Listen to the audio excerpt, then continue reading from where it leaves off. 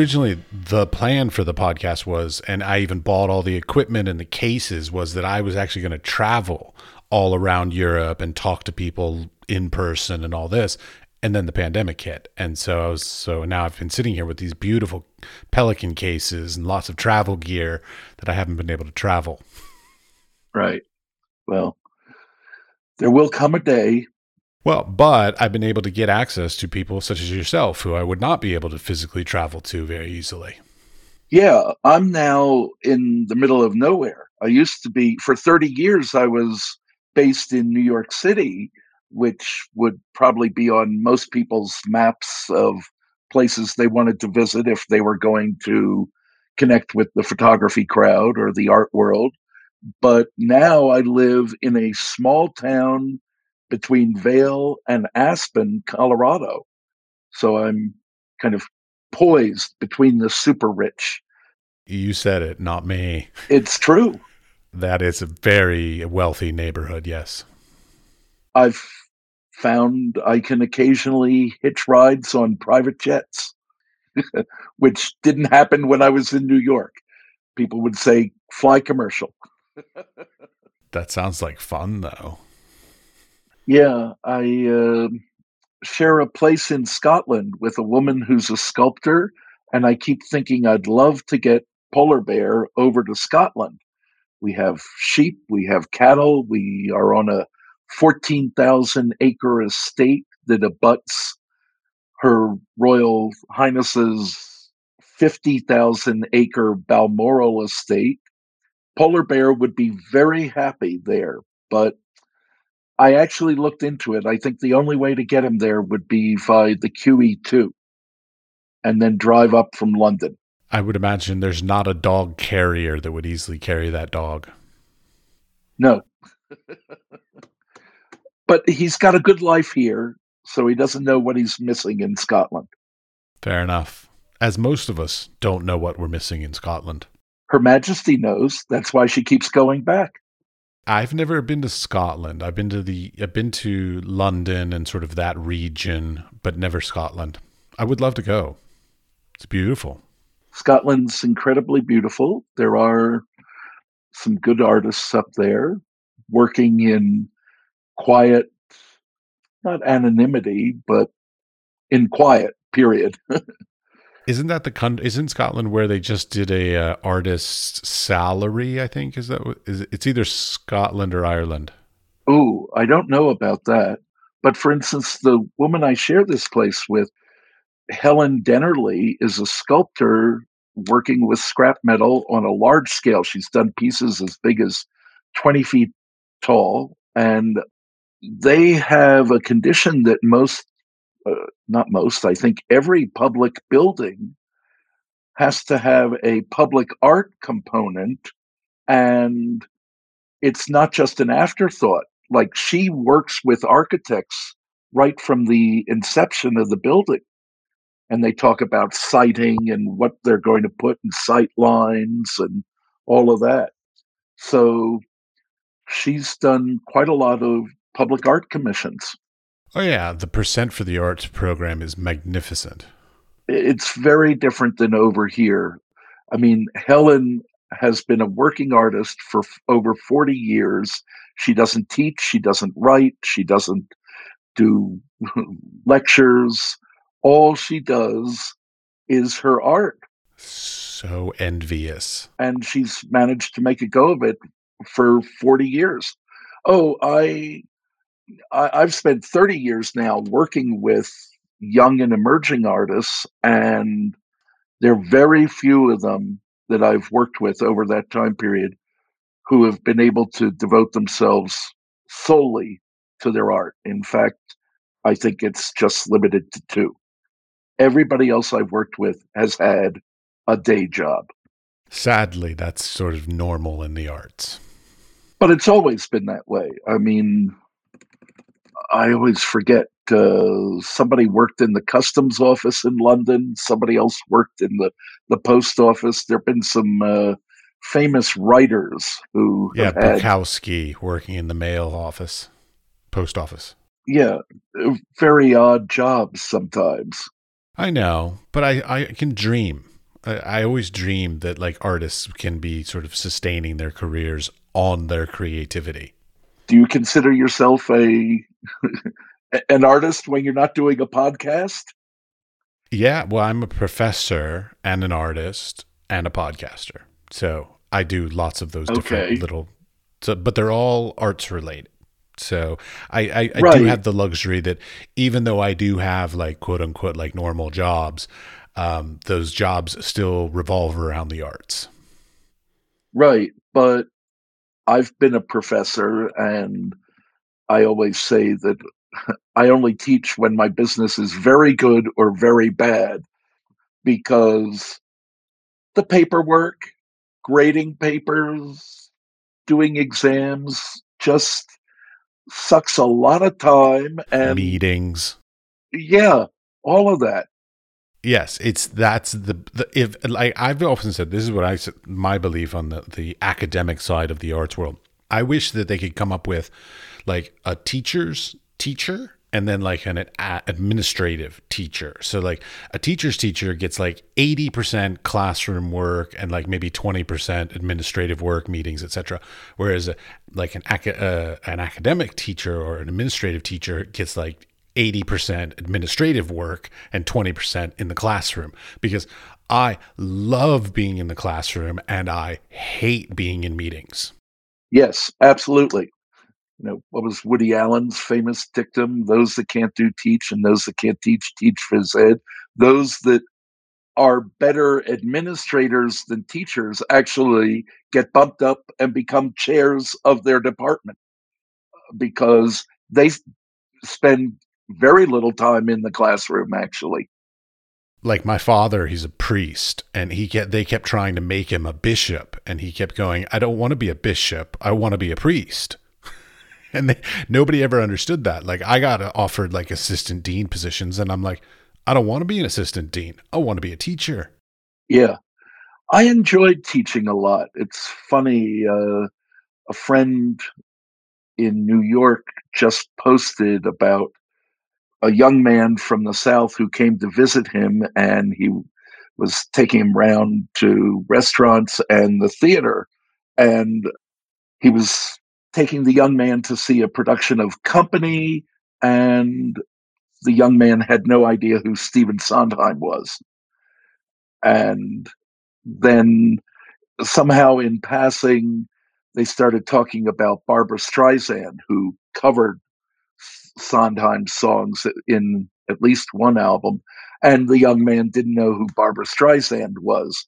And he said, oh, the folly of youth.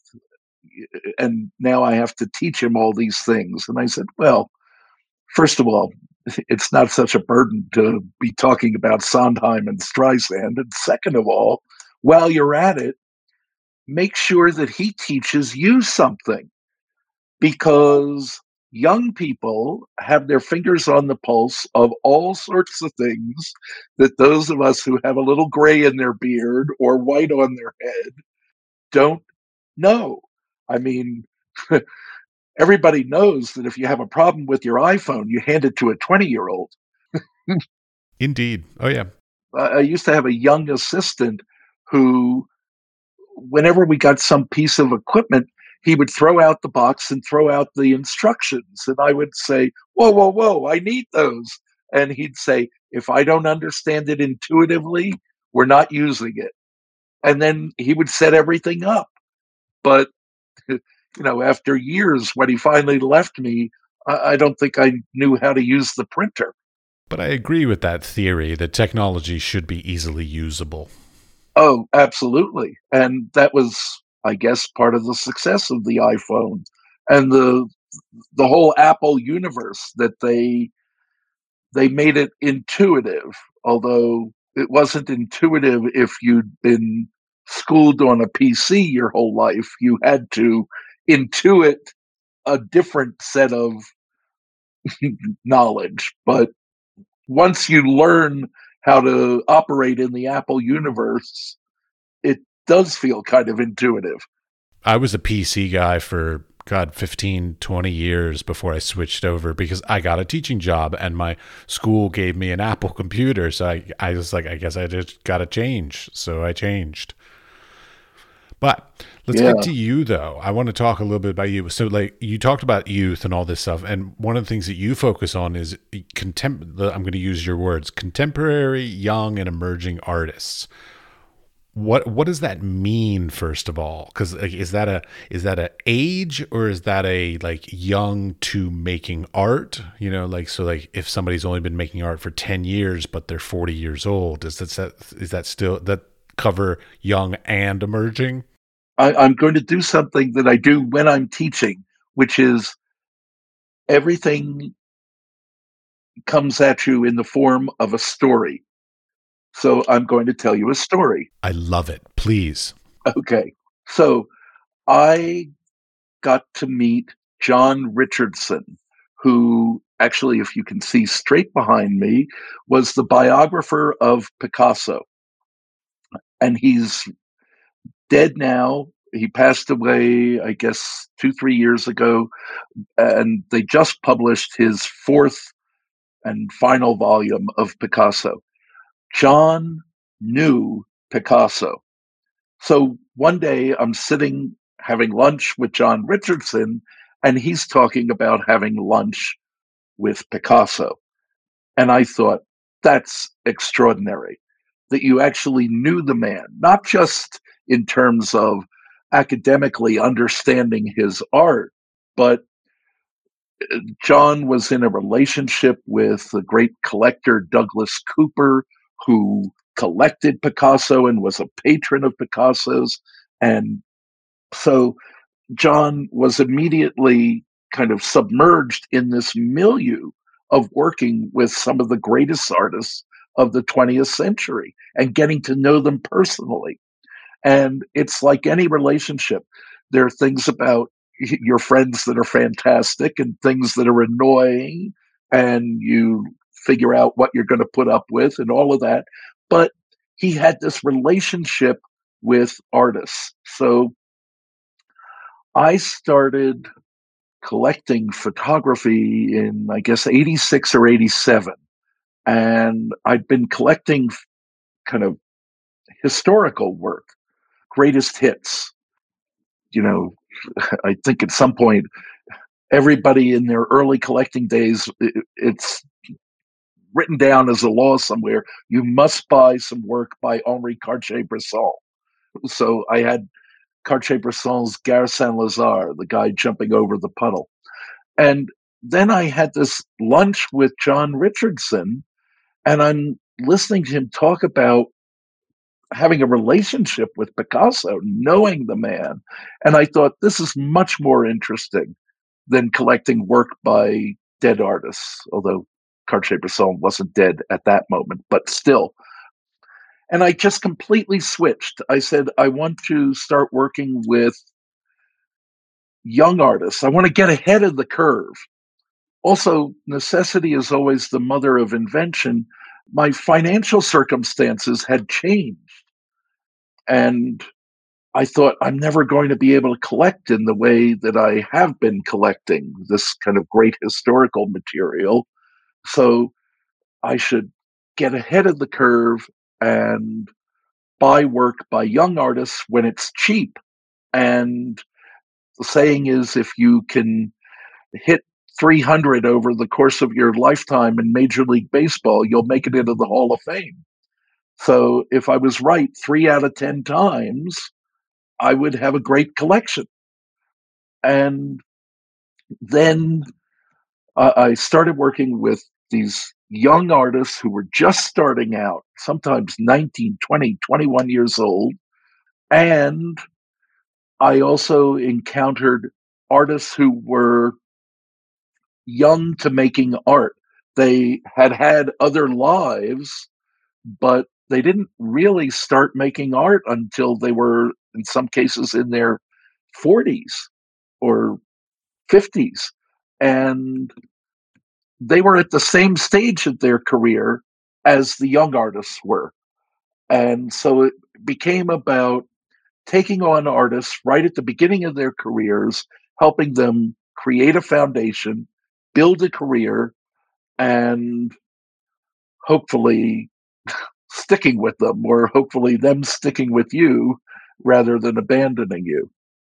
But there are all sorts of things I feel like I should backtrack on, because even that sentence, I kept on thinking about references to that kind of filled out the story.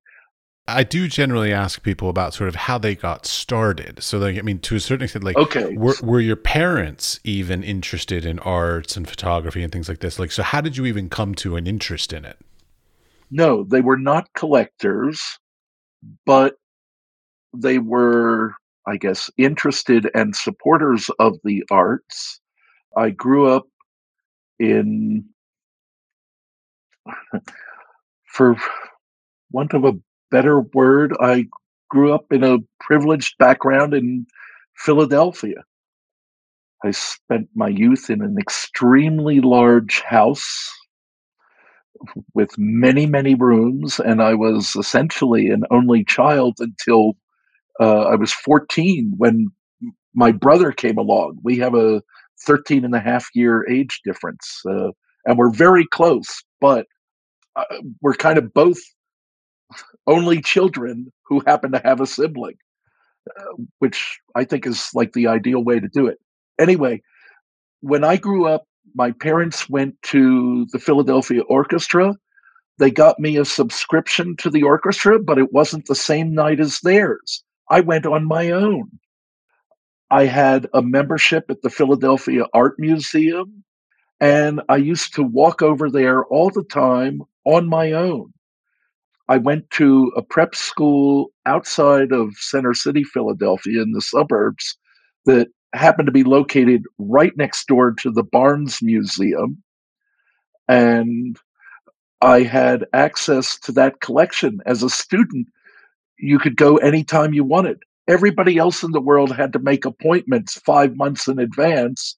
And I used to go over there all the time during breaks between classes. So I grew up with this background having the arts accessible. And I was going to this prep school K through 12, and I, from a very early age, would walk myself to the train station, take the train out there, walk from the train station to the school. Philadelphia was a city that you could walk around easily, and I never felt it was an unsafe environment. So I used to go to all these places on my own without thinking about it. And I was very fortunate. I lived right around the corner from Eugene Ormandy, the great conductor of the Philadelphia Orchestra. When I was going to school, my route would take me through Rittenhouse Square, past his apartment building, which was located right next to the Curtis Institute for Music. And sometimes I would encounter him in the morning and I'd say, "So explain to me, Maestro, that Beethoven that you conducted last night."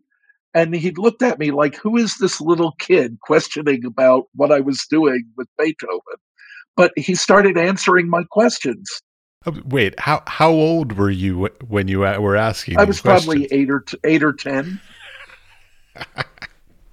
Nice. And I had a similar experience. The teachers at Episcopal Academy were called masters. It was based on the English public school system. And one of the masters, whose ancestors went back to the Revolutionary War, lived in Philadelphia, took me under wing. And at one point, he took me over to a party to meet Henry McElhaney. Andy Warhol once said that Henry McElhaney was the reason that you went to Philadelphia. Henry McElhaney was a great collector. He had gone to the same prep school I went to, Episcopal. Then he went to Harvard, and then he went over to Europe on the grand tour, started collecting, came back, and that was all he ever did for the rest of his life. If I remember correctly, Henry's grandfather invented the gas meter, so he never needed to work. So Henry had this house right on the corner of Rittenhouse Square, and he had a great collection of Degas, Monet, Cezanne, and Anthony Ridgway takes me over to some cocktail party or luncheon there, and I walk in and I said, "That's a nice chandelier you have." And he said, "Yes, it is," and kind of dismissing me. And I said, "Ours is bigger." And he said, "I beg your pardon." And I said, "The one in my house is also a Baccarat crystal chandelier, but ours is bigger." And then he looked at me and he said, "Where do you live?" And I told him, and he knew the house quite well. And Henry then took me under wing. And he asked me if I ever went to the art museum, where he was the president and chairman of the board.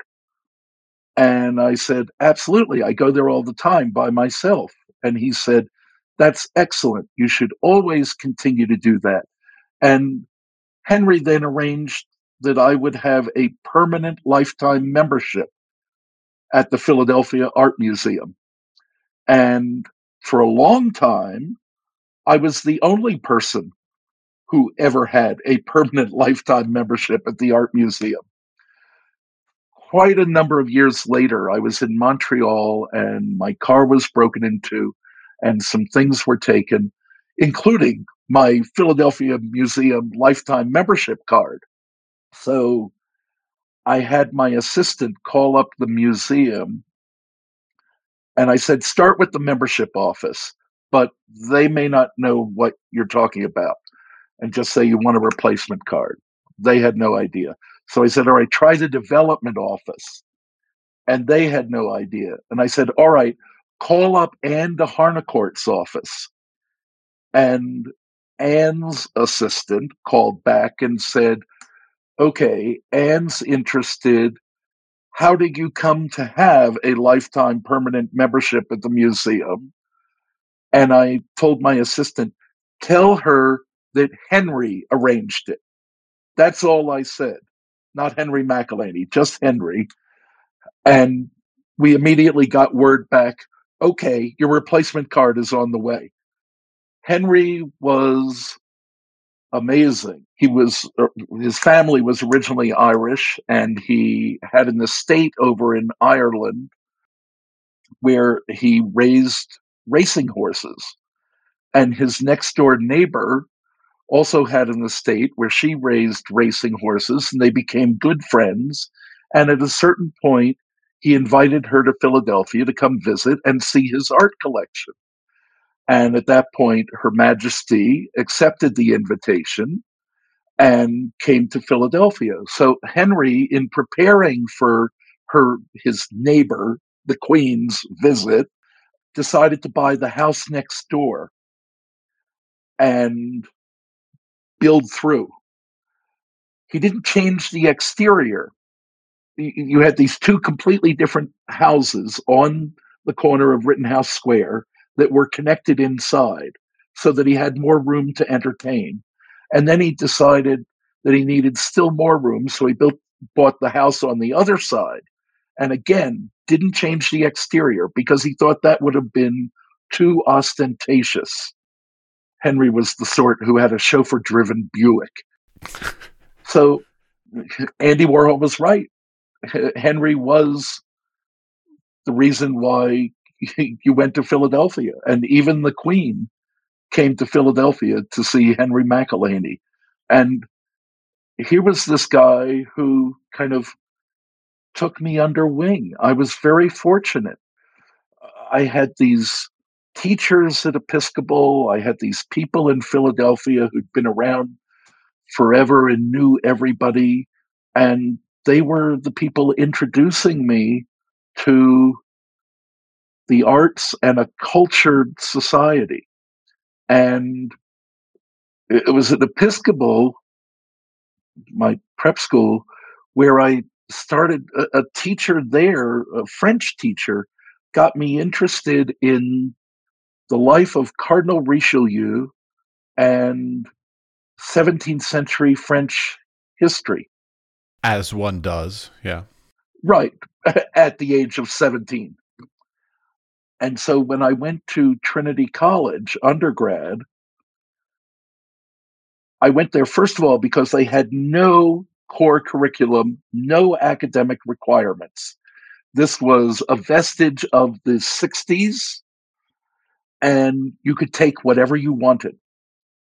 And I was very specific with them right from the beginning. I said, I'm not putting up with any of this freshman seminar crap. I'm not taking one. They gave me the chairman of the history department as my academic advisor. And over the next 4 years, I proceeded to take 32 out of 36 credits in either history or art history. And when I was going for the Rhodes Scholarship, I was at an interview where they said, you're supposed to be a well rounded individual to qualify for the Rhodes Scholarship. And yet we see this insane concentration in either history or art history. How do you explain that? And I said, well, you can't study the 17th century without studying the history of music, the history of science, the history of mathematics, the history of literature. You get into all of these things as the history is just the portal. And I spent a year living in Paris doing research. Again, I went into a program that had no courses per se, no classes. I just studied exactly what I wanted to.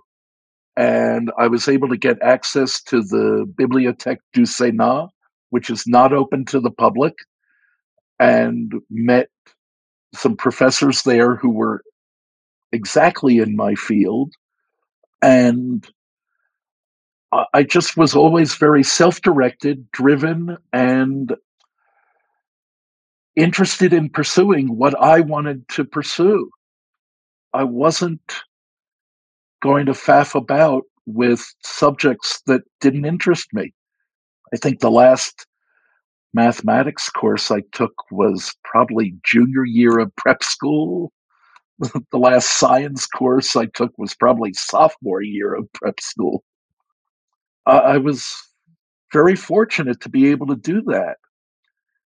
And it's funny, right now, I'm, as I said at the onset, in this kind of odd location in Colorado. And I'm actually thinking of either giving some lectures at a local college or maybe even going over to the local high school, except that my message to students has always kind of been you should pursue what you're really passionate about. That's not what administrators who are working off of curriculums want their students to hear. No, and many of them are funded by like government subsidized whatever, so they have to teach to a test or they have to meet a certain curriculum and all this kind of stuff. And it's a very difficult thing because I feel like to a certain extent these days we are pumping out generalists more than specialists. Yeah, but they're not generalists who seem to know a lot in general. Yeah, well, when I say the word generalist, I mean like they just have like a little bit of knowledge about a lot of things, but they're not actually sort of masters of anything. Right. Whereas I've been very fortunate over the years to meet all manner of people who are my clients, people who I know in the arts in general, visual arts and performing arts. And, you know, how often do you expect to sit down with Bruce Springsteen or Bono or David Bowie or a John Richardson or whomever and have them tell you that they were an A student in high school? The answer is that's totally unimportant.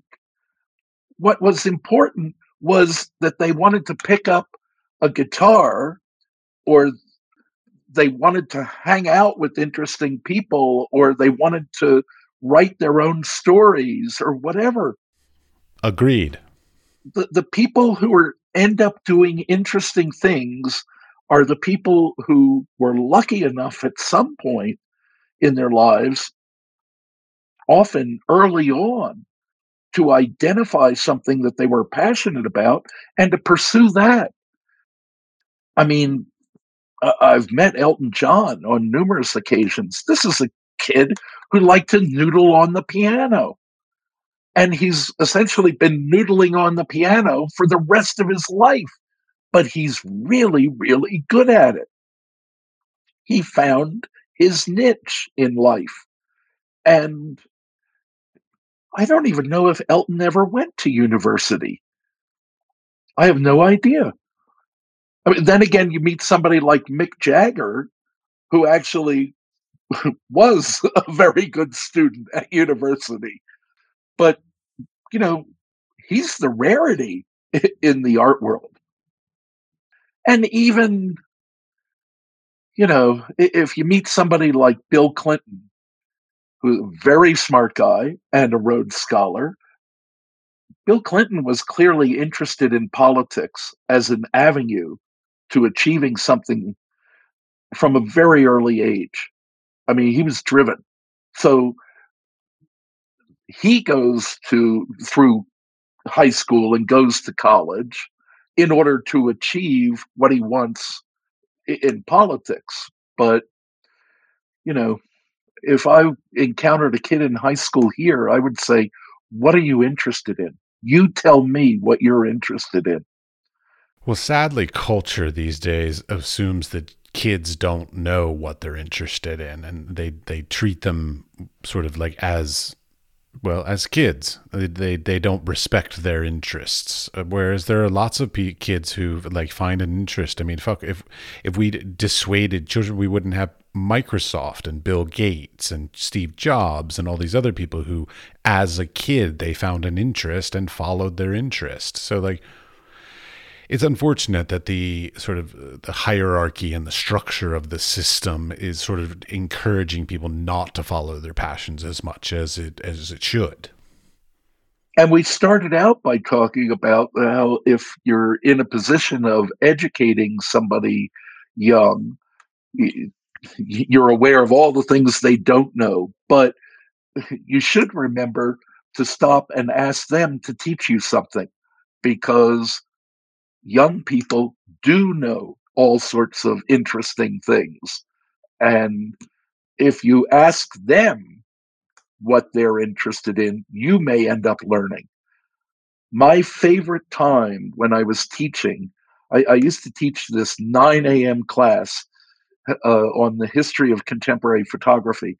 And teaching an artist at 9 a.m. is akin to, yeah, asking him to submit to extreme torture. I don't know why they signed up for it, but I would have 25 students there. Probably because it was a mandatory course. Yes, it was. Yes, it was. Anyway, I never took attendance until 9:30. That's very kind of you. Well, smart. Otherwise, my whole class would have been absent. So for 30 minutes, what we would do is I would say, okay, here's what I did on the weekend. I went to see this movie. I was reading this book. What did you do over the weekend? What magazines are you looking at? What advertisements in the subway caught your eye? What movies are you streaming? What are you listening to? Tell me why you think this is interesting. And eventually, word got out that the first 30 minutes of class were probably the most fun. Otherwise, I'm just lecturing to you about Cartier-Bresson or Mapplethorpe or whomever. But the interactive part was really the first 30 minutes where they would tell me what they had done over the weekend. And I learned all sorts of interesting stuff from them that way. I mean, I'm fascinated. If you want to know what's going on in cutting edge contemporary music, probably the best single person to ask, in my experience, is Elton John. Because although he's over 70 now, he is still very interested in younger artists making music, and he seeks them out. The number of times Elton John has recommended some young artist who may or may not go on to have a great career, but he's got his finger on the pulse because he's talking to other young artists. All right. I think you answered that question really well. Another thing that I was interested in when I was reading about you was you chose to be a private art dealer and not a gallerist or have like a brick and mortar location, things like this. Like, why? What was the sort of thought behind being a private art dealer instead of being sort of the traditional gallery model? Well, first of all, it was economics. It's cheaper to operate as a private art dealer. The maintaining the overhead of a gallery is expensive. And so this was a way to get kind of into the art world within my means. I'm going to backtrack again. So after Trinity College, I didn't get the Rhodes Scholarship, and so I decided to go on and get a PhD. I skipped the master's, and I enrolled at I applied to PhD programs at Princeton, Johns Hopkins, and Brown, and I chose Brown because they had an ice hockey program, and I had played and coached ice hockey, and they offered me the job as the goalie coach. I was going to ask you because your portrait that's on your website, I'm like, this guy has played some sports. Like you got some broad shoulders, like you got like that sports. I was going to say rugby or football was my thing. I was an ice hockey goalie, and It fits. believe it or not, technically, I turned pro at 17. I went up to Canada. I did not play in the NHL, but I got paid to play ice hockey. And then I came when it was clear I wasn't going to make it up there. I came back, finished prep school, and went to college. So people said, like, how did you go from hockey into the arts? And I said, well, I wasn't a dumb jock. But I carried this ice hockey over to Brown, where I was the goalie coach, and I was doing my doctoral studies. I was interested in the work I was doing. I actually was fortunate enough to be able to go take courses and do work through the neighboring institution, RISD, Rhode Island School of Design, which, unbeknownst to me, had a great photography department. But I had nothing to do with that. I actually went and worked over at the museum for a brief period with their 17th century Dutch painting collection.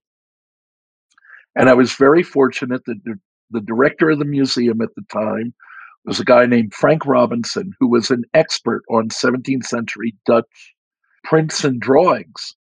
And he gave me insight into all sorts of kind of the ways that you learn to look at art. And he subsequently went on and was the head of the Johnson Museum at Cornell, and then just relatively recently retired. So here I was doing these studies, but I also found I wasn't interested in kind of the academic infighting that's involved in being a doctoral candidate. I was taken under wing by a very distinguished professor, but we just totally disagreed philosophically in our approach to what we were doing. And I ended up working with him doing computer studies on illegitimate children born to prostitutes in the city of Amiens in like the turn of the 19th century and 19th to 20th century. And that was not what I was interested in doing. But as one does in academia, though, the most obscure little specific niche thing. Absolutely. And it was clear that if I helped this guy with his research and kind of worked with him, that he would then move me on in an academic position as kind of his doctoral candidate. But I was much more interested in the work I was doing over at the RISD Museum, where I was not an enrolled student. Slightly problematic. Anyway, there I was kind of at a crossroads and trying to decide whether to pursue the doctorate. And my father was pushing me to join the family business. And I turned him down once, and then he raised his offer. And what's the line from The Godfather? He made me an offer I couldn't refuse. And so I left. And for 10 years, I worked in the international commodity trading business. I'm going to nod and act like I know what that means, but I don't.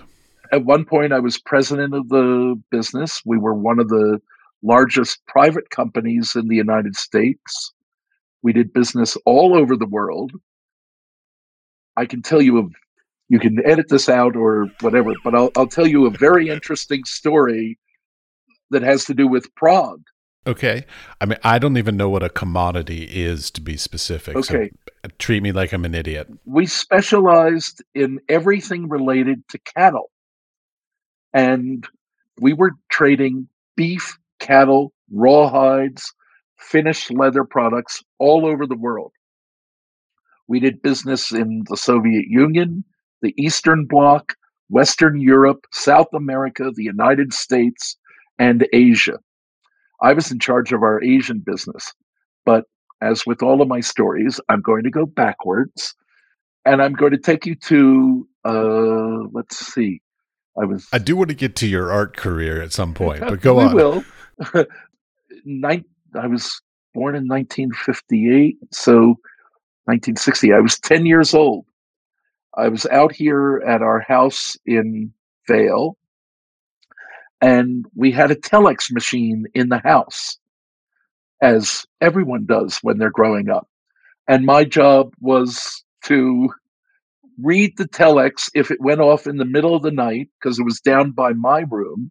And if it seemed like it was interesting or important, I would go upstairs and wake my father and tell him there was a telex he had to pay attention to. Otherwise, I would go back to sleep. I would let him sleep, and he would deal with it in the morning. So in the middle of the night, a telex comes through in 1968 that says that all of our contracts in Czechoslovakia have been guaranteed with letters of credit opened from the Bank Narodny in Moscow to London. And as a 10-year-old, of course, I looked at this and thought, this is a little unusual. Why would a Russian bank be paying for the Czech contracts? And so I woke my father, and he proceeded to deal with it. And this is before there's CNN, before there's the internet. And what we had there was evidence that the Russians, before they invaded Czechoslovakia, knew all of the contracts that they wanted to make sure were delivered during the invasion. And they had guaranteed them with a letter of credit, because the next day the tanks came in, and for a period there, nobody knew what the hell was going on in Czechoslovakia, except for people who had managed to escape across the borders. And as somebody living in Prague, I'm sure you weren't there then, but that's a moment that still has a great deal of resonance and importance in the Czech Republic. Yes, the day the tanks came in and the day the tanks left. Yeah. And as a kid, being exposed to this family business, we were kind of witness to history on so many levels. I can tell so many stories like this, but I did this for 10 years. And that's when I started collecting. I went to the Whitney Biennial and I saw a wall, floor to ceiling, of Bruce Weber's portraits. And I thought, these are terrific. Love Bruce Weber. Huge fan. I had been looking at photography, going to exhibitions, looking at books. Interestingly, there was a new magazine that started in the 80s called, or restarted. It was called Vanity Fair. And Vanity Fair used a lot of interesting photographers. Annie Leibovitz, Bruce Weber, Herb Ritts, Dick Avedon, Irving Penn. They were all in the pages. And they were also writing about photographers. Vanity Fair did a profile of Mapplethorpe early on. They did a profile of Joel Peter Whitkin early on. Another great love of mine, yes. I was getting kind of an education in photography by osmosis.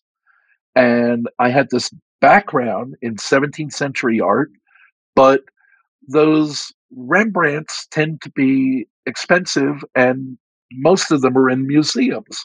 So they do tend to be, yes. So I couldn't collect them. And here was this medium that was still relatively affordable. And so I started collecting. And then at a certain point, I started thinking that what I was doing in photography was more interesting than what I was doing in the commodity trading business. And let's see, Andy died in 87. Robert died in 89. Warhol and Mapplethorpe. In 88, I was asked to curate an exhibition at a small museum in Philadelphia. And my first reaction was, oh, I've got this budding collection.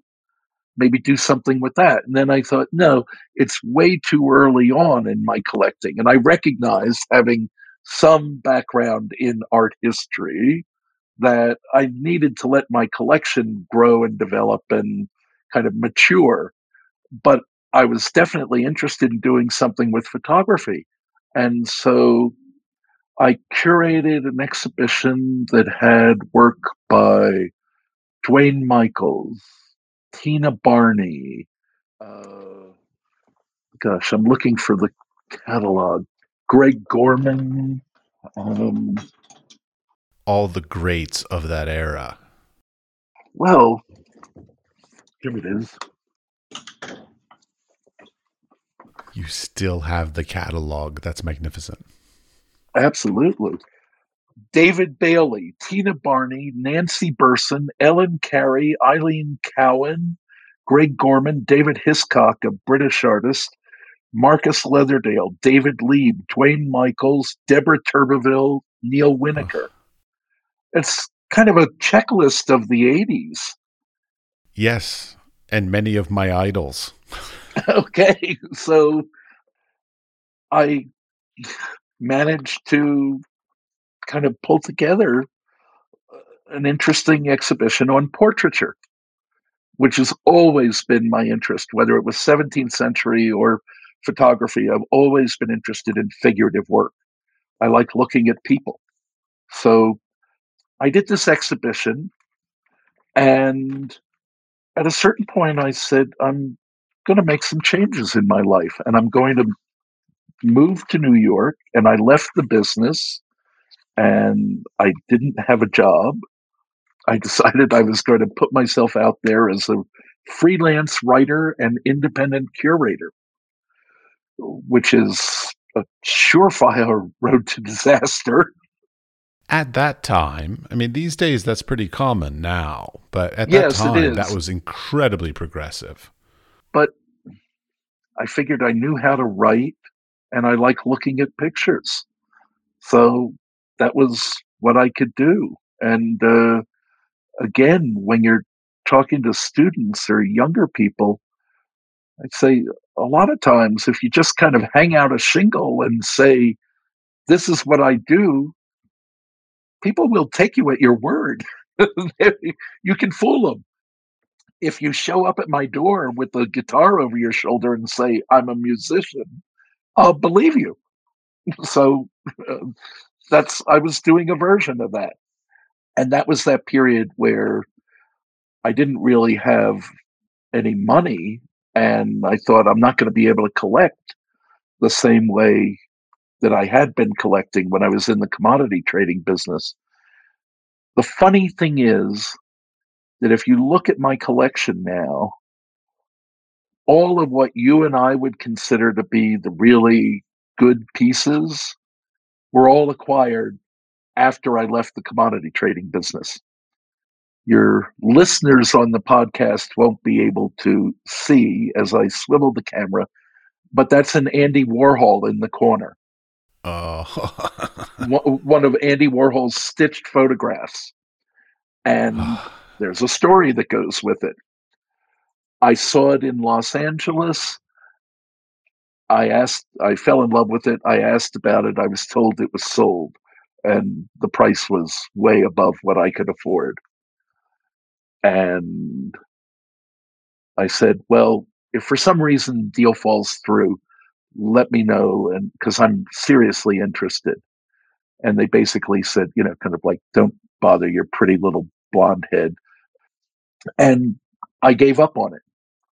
5 years later, I was walking through the Robert Miller Gallery in New York in the back rooms, and I saw the piece on the floor. And I said, what's that doing here? And Howard Reed, who was working there at the time, subsequently opened up his own gallery, said, it's been here forever. And I said, really? I'll take it. And then I went home and realized that I had yet again bought a piece that I didn't have the money for. Uh, I don't recommend doing this, but I've done it on numerous occasions. So I called up Howard and I said, would you be willing to accept some other art in trade for the Warhol? And I made some suggestions, and he said, I understand what you're trying to do and I appreciate it. He said, I don't want to have to sell 4 pictures to sell one. And I said, that's fair. He said, I'll give you time to sell the 3 pieces so that you can buy the Warhol. So I called up 3 dealers in the art world who I knew very well. And I said, I have Henri Cartier-Bresson's Gare Saint-Lazare. I have Robert Doisneau's Hotel de Ville, The Kiss. And I have a vintage Ruth Orkin print of An American Girl in Italy. And you sold all of those? You sound like my mother. You're beating me to the punchline. So yes, I said, here's the deal. I'm trying to buy a Warhol. You have to come up if you're interested. Come up, see them, and if the print is acceptable, you bring a check and cut the check right then and there. And here's my price. And I named very advantageous prices for them so that they could acquire eminently saleable inventory. And all 3 dealers took me up on it. And normally, I never told anybody in my family about my art dealings. They didn't really understand what I was doing, certainly not in those days. And yet I was so excited that I called my mother and I told her. And she said, you sold the Cartier-Bresson? And I said, yes. She said, Cartier-Bresson is one of the great photographers, all those exhibitions, all those books. And I said, yeah, but Mom, Andy Warhol is arguably one of the 2 most important artists of the 20th century. And there was this pause. And then she said, you think? And I said, yes, I do.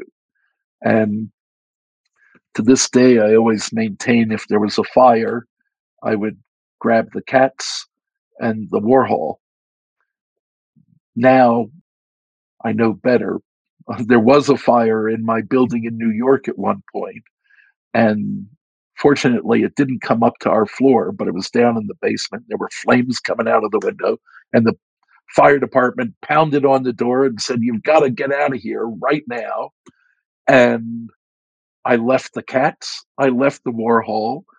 I'm standing outside looking in. The cats are in the window looking at me like, yeah, a lot of talk you are. And I realized not only should I have grabbed the cats and the Warhol, I also should have grabbed my computer, which had my whole life on it. But I've learned a lesson now. Well, now, so you're talking about your collection, and I'm also fascinated as a collector. I love talking to collectors because, as a professor or as an artist, I'm very interested in how they think about what they're purchasing, why they collect certain ways, and things like this. So, like the thing that I keep coming to is like collectors.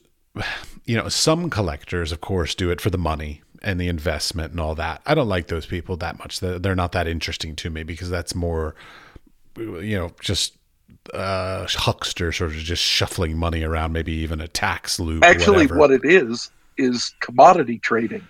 I was going to say it's a commodity trading, but that's too obvious. That's what it is.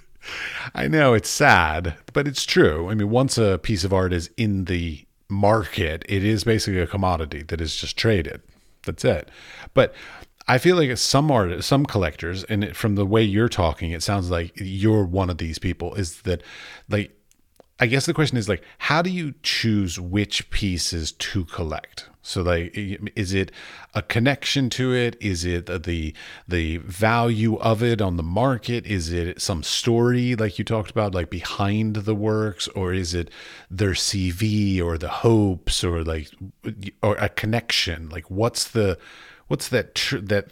thing for you?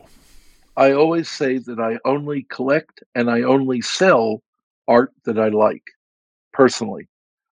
If I'm looking at an artist's portfolio, my kind of overriding question is, are there 10 pieces here that I want to own for myself? Because if there aren't, you can be good, but you're not for me. And I'm not the right guy to represent you. So they need at least 10 magnificent works, like impactful works. Well, there's got to be something there, yeah, that makes you want to get involved with them.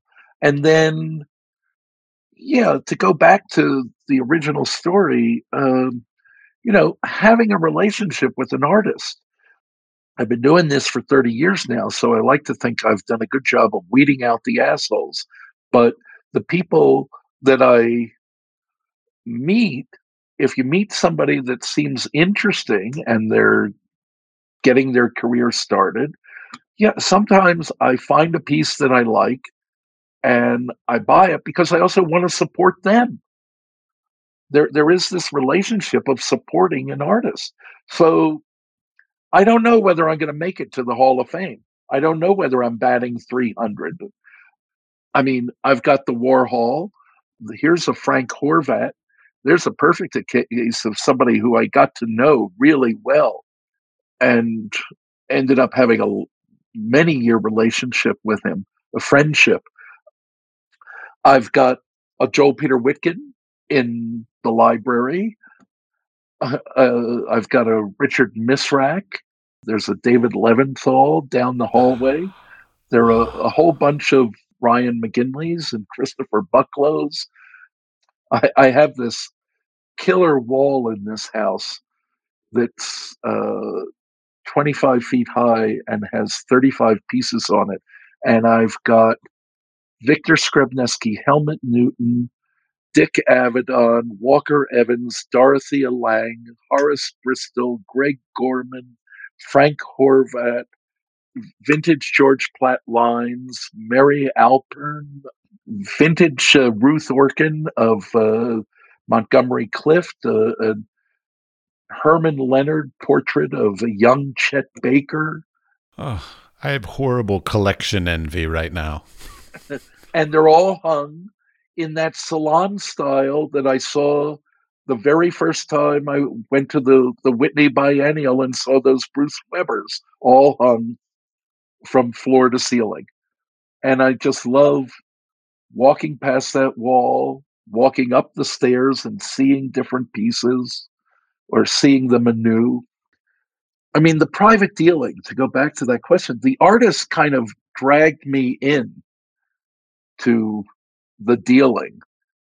I was making a meager living as a writer and curator, but I had some interesting benchmarks along the way. I curated a show early on down in Atlanta that had work by Nick Waplington, Tina Barney, Bill Jacobson, and one other artist. But I mean, there was good work in that show. Anyway, Frank Horvat, perfect example. I saw a postcard somewhere of a picture that he took in London in 1960. And in the 1980s, Frank was probably known in France, where he was living, but not so well known in the United States. And I asked around, and nobody knew how to get this picture.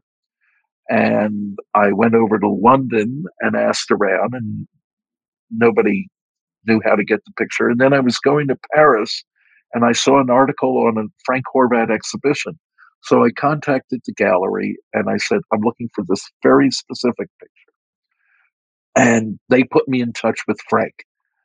And I bought the picture and I talked to him for quite a while about it. I said, this picture is a complete mystery to me. And I've spent so much time looking at it and traveling through it and trying to figure it out. What's your take on it? And he said, those questions you ask, I don't know the answers to. But that's kind of why I took the picture, because it seemed like an interesting moment. And to this day, I have in my desk the original postcard that I used to track down Frank Horvat. And I have the picture itself right next to my desk. And I knew him over the next like 30 years. And there was a period when I tried to represent his work. I didn't do a very good job of it. I wasn't, I guess I wasn't the right guy, but we maintained our friendship all along. And he only died, I think, 2 years ago during the pandemic. He was quite old, but some of the times that we shared were, I remember he did a book on trees, and I wasn't interested in trees. But I would talk to him and say, why are you interested in trees? And he would explain to me, and I'd go, yeah, all right, okay. Yeah. But one day we're at dinner very late in Paris in some nondescript brasserie, and we come out of the restaurant, and you know how in Paris you'll encounter in no place special this beautiful kind of like inner courtyard or square. And there in the middle of the square is a tree. And the French, of course, light everything beautifully. So it's got this beautiful uplighting. And Frank stopped and he said, look at that. And I stopped next to him and agreed that it was beautiful. It was impressive. And I said, do you want to take a picture? Because Frank, being a true disciple of Henri Cartier-Bresson, always carried his Leica with him. And Frank said, no, I feel like I've said everything I need to say about trees. And to me, this is not a story about a tree. It's about a story about how an artist looks and how your curiosity drives you to look at something that maybe nobody else is looking at. And at a certain point, you can actually say everything that you want to say about that subject, and you don't need to go back to it anymore. And like that all came out of this friendship with Frank Horvat. I remember another time he told me when he started out, he had one of these viewfinder cameras that you hold down and you look down through. Love those cameras. Yes. Well, except Cartier-Bresson told Frank, he said, stop using that. He said, you look with your eyes, not with your gut.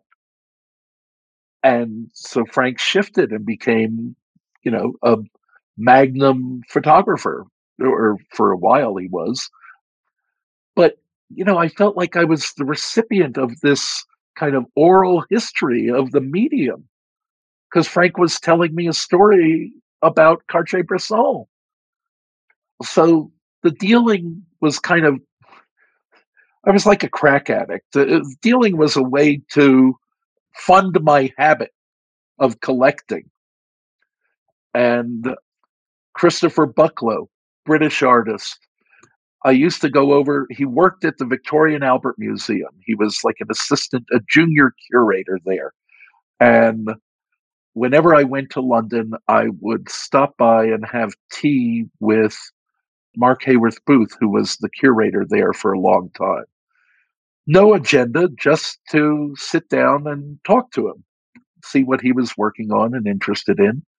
So I go over to London. Christopher Bucklow greets me. I've never met him before. And he said, I just read an article you wrote on Adam Foos. Now, Foos is somebody that I collected very early on and followed his career. And I wrote this article and for a French publication, actually. And apparently Adam liked it and Chris did as well. And he said, I'd like to show you my work. A lot of similarities there. Oh, absolutely. Well, they're very good friends. They call Chris Bucklow, Adam Foos, Susan Durgis, and Gary Fabian Miller at one point called themselves the Gang of Four. Anyway, Chris showed me his work. I was initially thinking, cheeky bastard. Who are you to say, let me open up this box? And then when he did, I fell in love with the work, and I did something that I rarely do as a collector. I said, that's great, I'll take it. Normally, I like to think about things for a bit, and I like to let things germinate. I feel like if you wake up in the morning and you're still thinking about a picture you saw yesterday, then that's the start of a relationship with that picture. But if you've put it out of mind, no. But Chris had done this work that I thought was extraordinary. And so I bought it and brought it back to New York. And I was doing a presentation, and somebody said, what have you seen recently that interested you? And I had this tube with a 30 by 40 Cibachrome print in it. And I opened up the tube and kind of snapped out this print, unrolled it, like now for my next trick. And I started talking about this photograph. And that led to me representing Chris because people started coming to me and saying, like, I'd like to do a show of that work. Can you make it happen? So all of the dealing kind of just, it wasn't some grand plan. I didn't have it mapped out. All the changes happened organically. And at a certain point, I did have a gallery space. And I also discovered that I didn't really like doing that because the routine of a gallerist is that you decide you're going to do an exhibition with an artist, a living artist, and you spend a month or two or more talking to them in great detail about what you're going to show, how you're going to present it, what you're going to say about the work, who you're going to target, who you want to show it to specifically. You do all of this kind of strategizing about how to present their work and give it its moment. And then you do the show and you have an opening and you take the artist and some friends out to dinner. And then they come in the next day and they say, "So, what's happening?" And you say, "You remember last month, everything that we were doing about your show? Well, actually, that's what I'm working on now for the next show with the next artist."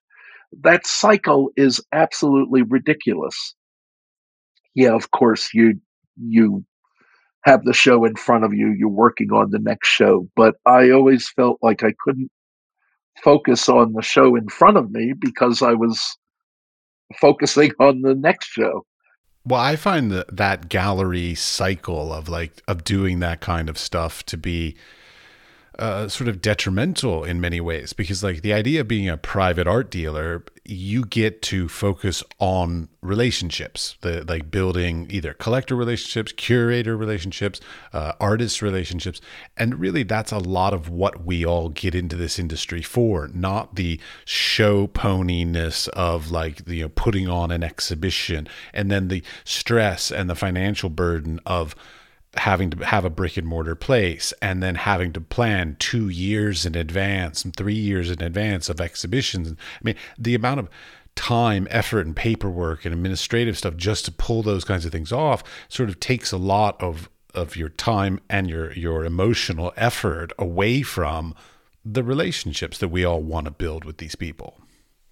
Absolutely. And so, having had a gallery for a brief period, I pulled back from that and went back to private dealing, and then eventually evolved into a format where I would do only 2 exhibitions a year. I found a friend who had a gallery who was not in a competing field. And I said, like, I will take your gallery for 2 months of the year and we'll work it out at a time that's mutually convenient. And I'll do 2 shows and I'll focus on them, but I won't have to worry about the next show coming up tomorrow. And it let me spend a lot more time with the artists and the collectors. I still have this debate in my own mind. I feel like doing an exhibition these days is the most expensive way to reach the fewest number of people. It's very true. What I find fascinating is that the thing that's kind of keeping this cycle in play more than anything is the artists themselves. They still talk about wanting to have an exhibition. And a lot of times I'd say, like, well, for what I'm going to spend on introducing your work to a group of collectors who've never heard of you before, we could go out and now we could make a publication and we could send it all over the world. And there's no longer that stigma of self publishing being a vanity project. Everybody is self publishing, everybody's doing all sorts of really well designed, interesting publications that aren't necessarily distributed by Abrams or Random House. Or DAP. Yeah. Well, you can actually take your self published catalog to DAP. They will take it on and distribute. I mean, if you're a gallery that's been operating for 30 years, you've got the chops to call up DAP and say, "Hey, we've got some new catalogs. Do you want to take them on?" You won't make money doing it, but if you want to get the work out there, maybe that's a more effective way than doing an exhibition. Yeah, a lot of artists get into like if you do an exhibition, the only people that are really going to see it are people that live in that region. And so like there's a limited scope of people that will ever truly see the exhibition. Whereas if you create a publication, like you said, it literally can be sent out anywhere in the world, and it's a much broader capability to really get more exposure for your work. And publications have legs. I mean, as we talk, you were looking behind me at bookshelves. I have a library of over 4,000 volumes devoted to photography and art history. And, some of those I've had for 30 years or longer. So, the publications stay with you. The artists still want to have a show. And you understand it because you go out, you might spend 5 years of your life creating a body of work. You go through all of those pictures. Now that people shoot digitally, there's a lot more material to go through. It's more cost affordable to do that, but still, there's a lot of work to edit. You create an edit, then you bring it to me. Together, we go through and create a new edit. And, A better you edit. know, of course, that goes without saying. And then Artists are the worst at editing their own work. I admit some that. are and some aren't. That's what's really interesting. I have an artist I've worked with for a long time now, and he'll show me 2,000 pictures and say, "You pick up." And I have another artist who I work with who will go out, work on a project, take the pictures, do an edit, and he shows me 18 pictures and says, "Pick 16." That's it. And you know what? He is his own best editor, but he is a rarity. You're right. Most artists are their own worst editors Absolutely. because they get sometimes too close to a picture. I mean, sometimes you look at a picture as an artist and you just know Andy Flatabo, my artist who only shows me 18 pictures and says pick 16, he will tell me, he says, "This is my silver picture, this is my gold picture, and this is my platinum picture." And he's usually right, but a lot of artists are not.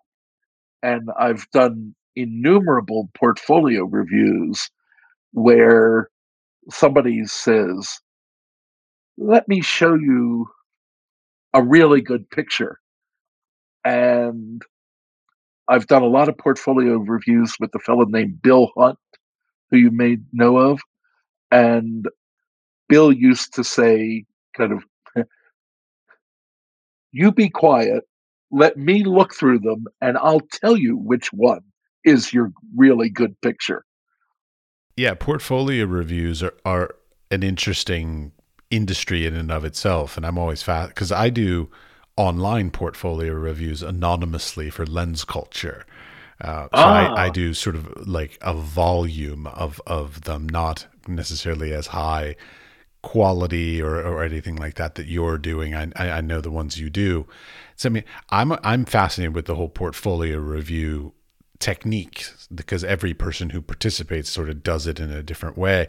Like, what are some of the like things that you've noticed? Like, so you're talking about like sequencing and sort of all this kind of stuff. Like, but what are some of the mistakes that people make other than talking too much? the golden rule has got to be leave them wanting more. If you show me a portfolio with 40 pictures and 20 of them are really good, I will still think, huh, does he know how to take 20 good pictures or great pictures? Or did he is he hit and miss? On the other hand, if you only show me the 20 really good pictures, I'm going to go, holy shit, this guy is good. I want to see more. I've often told both my students and even people I do portfolio reviews for is like, in to a certain extent, less is more. Like they really only show the public your absolute best, not your second best, just to fill out some space or fill out an amount that you feel should be in a portfolio. Like just put your absolute best, because your entire career, your reputation, the quality of the portfolio is going to be based off of the worst image in it. Absolutely. That's very good advice, because if you end up in front of me online or across a desk, or come to see me with a portfolio of work, and you only show me 8 pictures, but they're 8 really good pictures, then I want to continue the conversation. Then I want to find out a little bit more about you. I want to try and discern whether you're an asshole or somebody worth working with. Uh, you know, we're going to keep the conversation going. If you show me a huge portfolio box with 60 pictures in it and they're all over the place, it's kind of like, yeah, okay. And remember, I said I use that kind of barometer. Do I wake up the next morning thinking about a picture? Well, if you show me 40 or 60 pictures and they're all over the place and a lot of them are not that good, what are the chances that I'm going to remember the one that was really great? You've diluted your message. So keep it concentrated and leave me wanting more. Okay. Well, speaking of that, now I Yeah, have a pet peeve about this, but I'm not going to tell you my pet peeve about it. But what do you think about context for work? So whether it's the title of the series, titles for images, artist statements, all these kinds of things. How do you feel that plays a role? Is it important? Is it not important? What's your opinion? I have a strong opinion about it, and I come from the Bill Hunt school. Shut up and let me look at the pictures. I don't. Uh, I tell a story. I was one time working with Carol Squires. We were both editors at American Photo magazine, and we were going round to a gallery together. And we went in, and it was 5 minutes before closing, and they said, "We're about to close soon." And Carol said, "That's okay. We're professionals. We know how to look." So I've looked at a lot of pictures now over the years. Shut up and let me look at them. If I have questions that the pictures themselves don't answer, then I will ask them. But just let me try and figure it out for myself, what the pictures are about, what your interest is, what you're trying to communicate to me. Because this is, if you're a photographer, your chosen medium of communication. If you thought that you were able to communicate better through song, you would pick up a guitar or start noodling at the piano. If you thought you were better at expressing what you had inside of you through writing, you would have a pencil or a computer in front of you. But you have chosen to pick up a camera and to use the photographic medium to try and communicate something to me that is important to you. So let me see if you've done an effective job of communicating that. And sometimes I need context and background. I'll have a vague understanding of what I'm looking at, but I'll say, okay, I need some more specifics here. But other times, it all comes through. I've done innumerable portfolio reviews where I've said, don't show me the artist statement. Don't say anything. Just sit there. I'm going to look at your pictures now. And then it comes through so clear. The pictures resonate so distinctly that I will start to tell them, it seems to me you did this, this is pictures of your dying grandmother. These are pictures that you took in India when you went there. These are pictures of your friends in high school that you have a real connection to. Whatever the story is that you're trying to tell me, it's all there in the pictures. And I love that. Now, to go back to the Frank Horvath story, sometimes the picture doesn't answer all the questions, but it leads you on a journey that you decide you want to take. You come out of it saying, my God, these are amazing. I can't figure it all out, but like I have this imaginary narrative of what goes before and what comes after. Am I on the right path, or, does it even matter? No. And so generally, like when I'm selling work, we ask the artist for an artist statement. And then usually we have to edit it into like normal English because they think they're writing for Art Forum. It's sad but true. Nobody reads Art Forum. You subscribe to Art Forum so you can look at the pictures. Agreed. So stop writing that way. But yes, we use an art statement to tell collectors something about the work because we're trying to get them to come in and look at it. They haven't had the opportunity to look at 20 pictures yet. So we need to hook them to get in to look at the 20 pictures. But then, when a collector comes in the gallery, usually I stand there and shut up.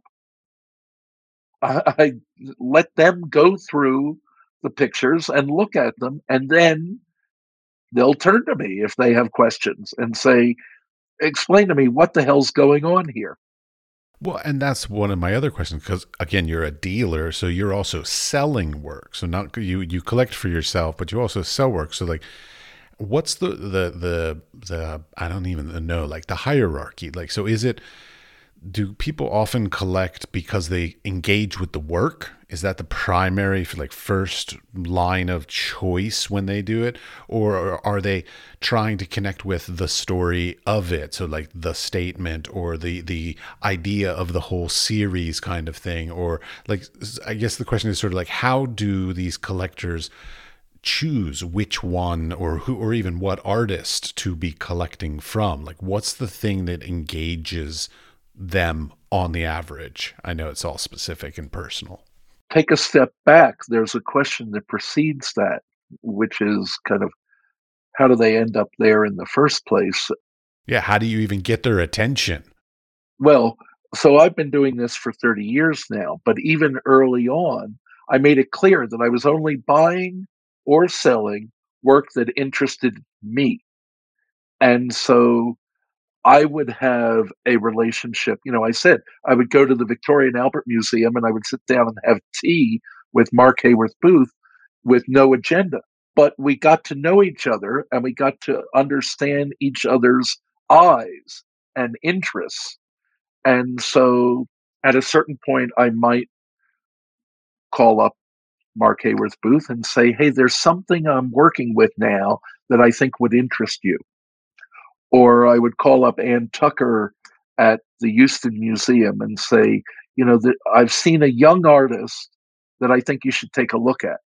And so because I was working with artists who had generally never had a single show before or were just starting out, people were coming to the work because of me to start with.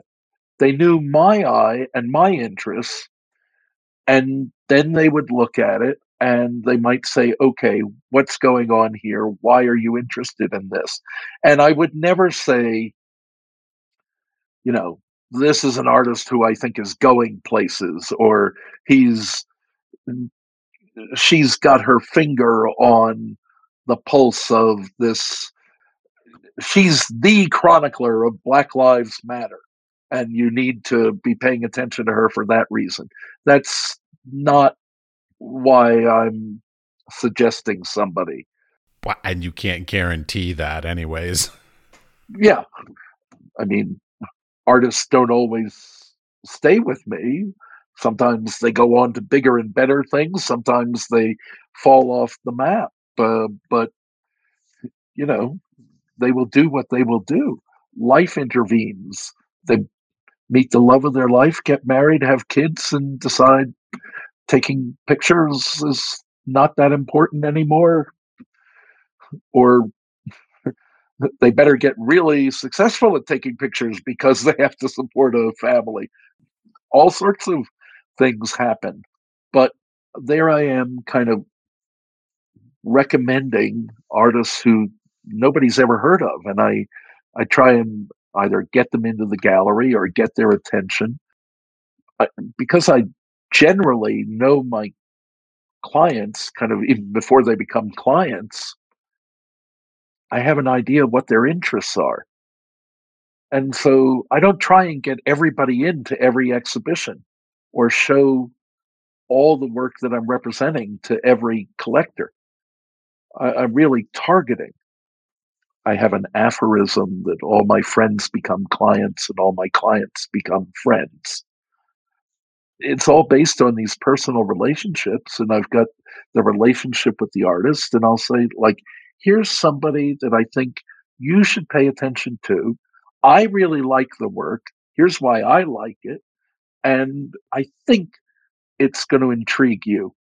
I've dealt with Elton John for a long time, many years, and I remember I was in the Tate Modern looking at a collection an exhibition taken from his collection, not of any of the work that I ever dealt with him. It was all historical material. But I had been in the auction rooms when a lot of those pieces were bought, and it was kind of like, aha, Elton was buying that. Here it is again. Wow. Amazing man rays and coppets and all sorts of great historical material.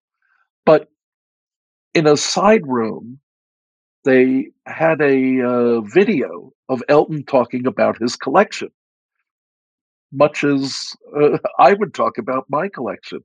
And he started talking about this kind of subset collection that he had developed and why.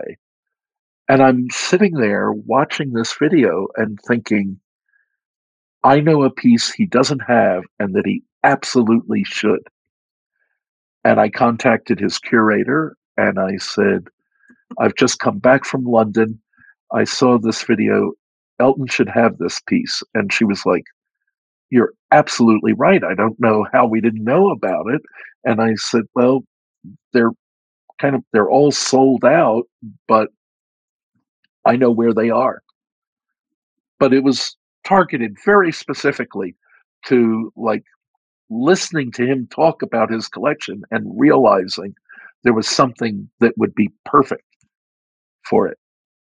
Elton John's collection is one of my like life goals to get a piece into that collection. In some ways it's very difficult, and in other ways it's not, because he's got curators and a staff, and it's a big collection now, and arguably one of the most important private collections in the world. I would say maybe one of the two most important private collections in the world. And yet Elton only buys what he likes. I'm so fascinated. What's the other one? Somebody who he knows quite well, Michael Wilson, the producer of the Bond films, who has been collecting primarily 19th century work. It's because what's so interesting is that they almost dovetail. And the two of them have, I know, been in the room together on some occasions. If they ever end up giving both of their collections to the same institution in the UK, you will have the greatest collection of photography wherever they give them. I don't know if that'll ever happen, though. Maybe it'll be pieces of one or the other. I think the Getty would like to have a lot of Michael Wilson's collection. I think the Tate Modern would like to have a lot of Elton's collection. And maybe there's a new museum that they'll create that'll get big chunks. I don't know how it'll all play out. Well, speaking of that, like, what about you? I mean, you have I don't even know how many pieces you have in your collection, but I assume you have a pretty vast collection. Well, interestingly, I just flew my assistant in a week or so ago, and we went through every single piece and inventoried it because unfortunately some things got lost in the move from New York to here. And there were a couple pieces I was looking for immediately that I knew weren't here. And then I had to go through every single one and compare against the master inventory to find out if there was anything else. But having said that, there are about 4,000 photographs, and there are almost an equal number of books. And I've had conversations with different museums that were interested in the collection and different institutions, universities. Right now, my focus is actually on the library. Not that I'm planning on dying, uh, but No, but you're not a spring chicken, and it's good to plan in advance these kinds of large endeavors. I'm not planning on giving anything away immediately. But having said that, I don't have a partner, a wife. I don't have children. I'm just me and the dog and the cat. I have a brother, 14 years younger, who has four children who are all really great and interesting and becoming more interesting. So, in conversations with my brother, it's quite clear if I got hit by a bus tomorrow, the library would be a real burden because you you can't sell a library of 4,000 books. They would whoever took it on would want to cherry pick them. I ended up having a conversation with Johns Hopkins University, to whom I have no affiliation, but they have great libraries, and they were interested. And I said, I would give this to you outright. No, you don't have to pay for it. But we had a number of meetings. We sat down.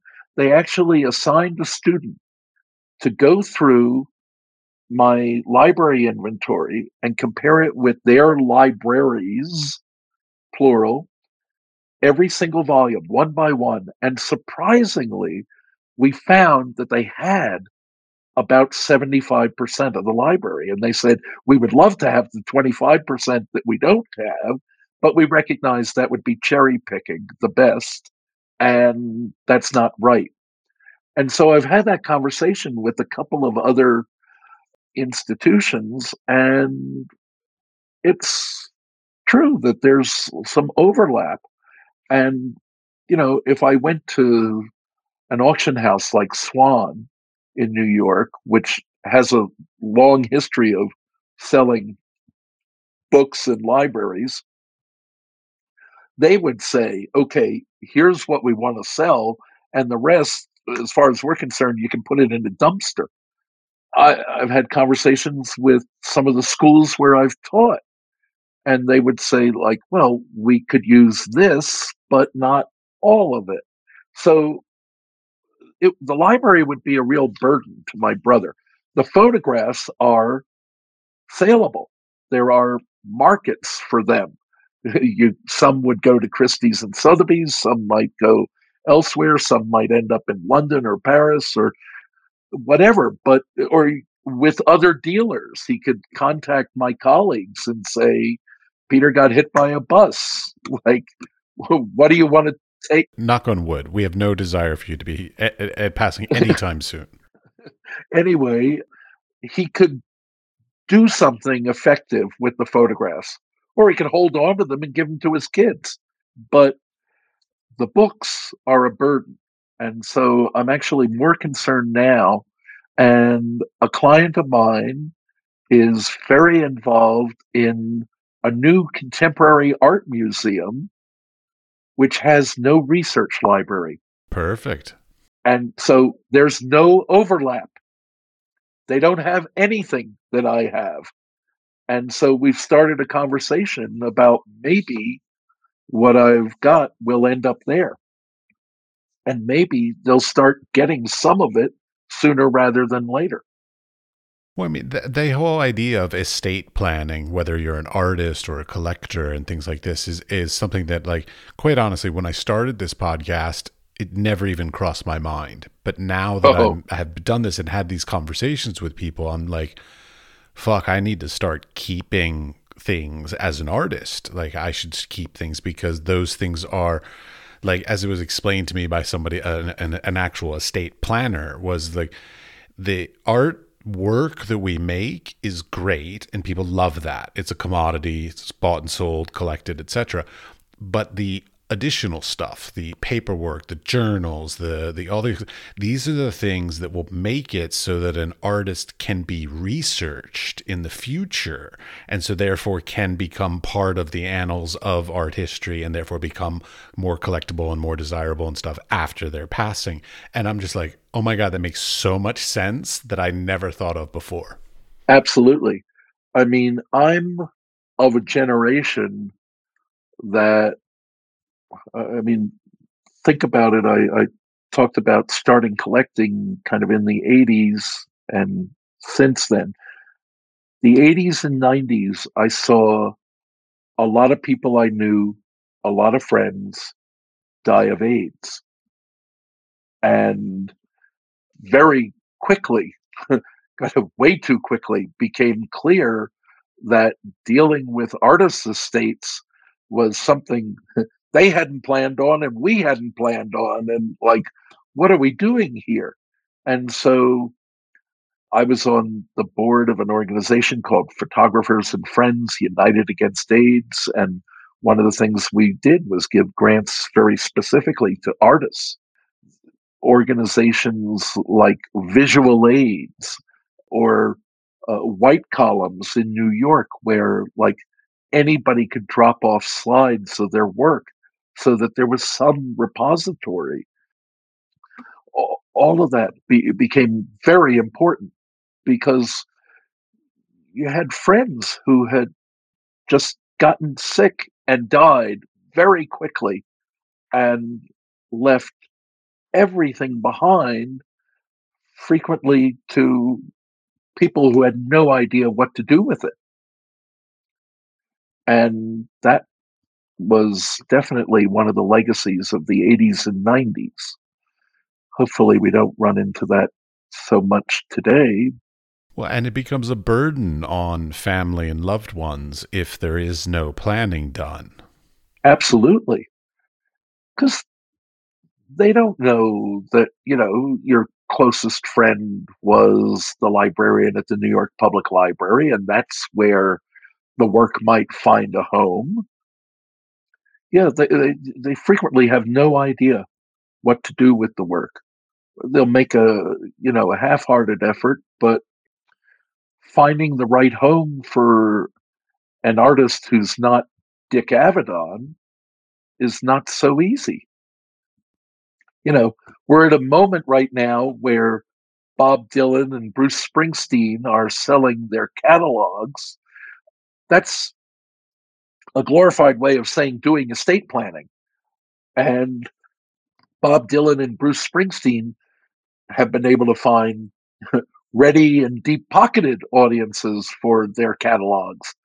But Chris Isaac, to pick somebody out of a hat, who's a recording artist who I happen to like, or even James Taylor, like, would somebody pay millions for James Taylor's catalog? I would like I to think believe so, so. but Yeah. Yeah. maybe, but I don't know. And you know, maybe not until they've bought Bowie's catalog first. Which has been bought recently. But yeah. Oh, okay. I didn't realize that Bowie's catalog had also been I believe sold. I read recently that Bowie's catalog was sold. Yeah. Okay, yeah. Wait, hold on. I can do a search on that. Ah, but you know, whether it's a recording artist or a visual artist, we're talking about the same thing. What do you do with the archives? What do you do with all the slides, the negatives? I mean, I had one artist die of cancer, and we she came to me through Bruce Weber. Bruce recommended her to me and recommended me to her, and we had a wonderful relationship, a just lovely person. And she knew she was battling cancer, but she didn't write, she didn't make plans, and she didn't write a clear will. And so I remember being at her memorial service and her husband asking me some questions. And I said, I don't have any of the files. Presumably you have them now. And he didn't know anything about it. She hadn't ever told him. I worry about that kind of stuff because, like, I'm a photographer and I have probably, almost a million digital files. And I'm like, if somebody were to get their hands on that, if I were to pass away unforeseen and look through that, like, first of all, they would edit my career very differently. Like, they would choose the images they think were my best images. That's not necessarily the images I thought were the best images. And so that's something that actually concerns me. Well, that's one of my problems with the way we regard Gary Winograd and the way we approach Vivian Maier. Yeah, she had no say. It was all in a trunk. Her entire legacy was constructed by these people posthumously. Like, she had Yep. no input on it. And quite honestly, she would probably never have been famous had it not been for that story of the finding it in a trunk and, finding this person's work. Like, it's amazing what the stories can do to really elevate something like that. I completely agree. I mean, we now have people declaring that Vivian Maier was an undiscovered genius. And, it's all based on a posthumous edit. And Gary Winogrand, wasn't it John Sharkovsky at MoMA who basically, did a posthumous edit of his work and said, this is why he's a great master. Yeah, and it's a fear. It's a fear that I think a lot of artists have. Like, my parents are even getting old. They have a little collection of art, nothing super expensive and stuff like this. And, like, I can't handle it. So, like, it's a little bit of I hate to say it, like, but a burden that I'm going to have to take on when they get too old and they downsize or pass away. It's like, what do you do with these things? Because, like, some of them are museum quality, but not necessarily any museum will take it. And so it's sort of like, how do you deal with that? It's a very difficult issue that unfortunately a lot of people don't talk about. No, not at all. I've had numerous incidents where a friend or client will come to me and say, like, my brother-in-law died and he's got this art collection, or he was a photographer or whatever. And what do I do with this? And, in some cases, I say, like, you got to contact the high school that he went to, or the college that he went to, or the local public library and ask them if they want any of it, just to try and find a home for it. You got to be creative in that regard. But uh, where does it all end up? Yeah. Well, all right. Let's try and get on a better note. So, Right. I was thinking happier. on that cheery note. Yeah. So let's transition to something better. I do have a silly question. It's super pedantic, but please bear with me. Editions. I'm fascinated by, like, because I hear people talk about, like, big editions, small editions, no editions, sell an original, blah, blah, blah, blah.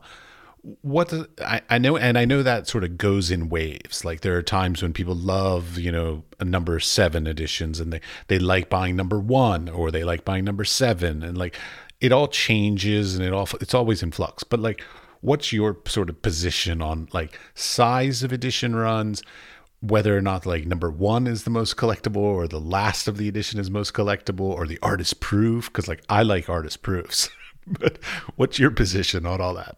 All right. I have very strong opinions about this, and you should remember that I'm frequently in a position of taking on an artist right at the beginning. So they have no idea about editioning, and I'm the one usually talking to them about what we're going to do. Here's how we're going to play it out. Now, Please educate me. okay. So, first of all, I think editions should be small. And I have a very specific reason. Years and years ago, I did research on the history of editioning as a marketing construct. And it actually goes all the way back to James McNeill Whistler in London, who created the idea of a limited edition that would sell out, and the edition would get more expensive as it went on, and then it would no longer be available. Previously, in printmaking or etchings, editioning was all determined by the fact that the plate wore out. And so at a certain point, you couldn't make any more good impressions. But Whistler was the one who said, I'm going to take that concept and turn it into a marketing tool.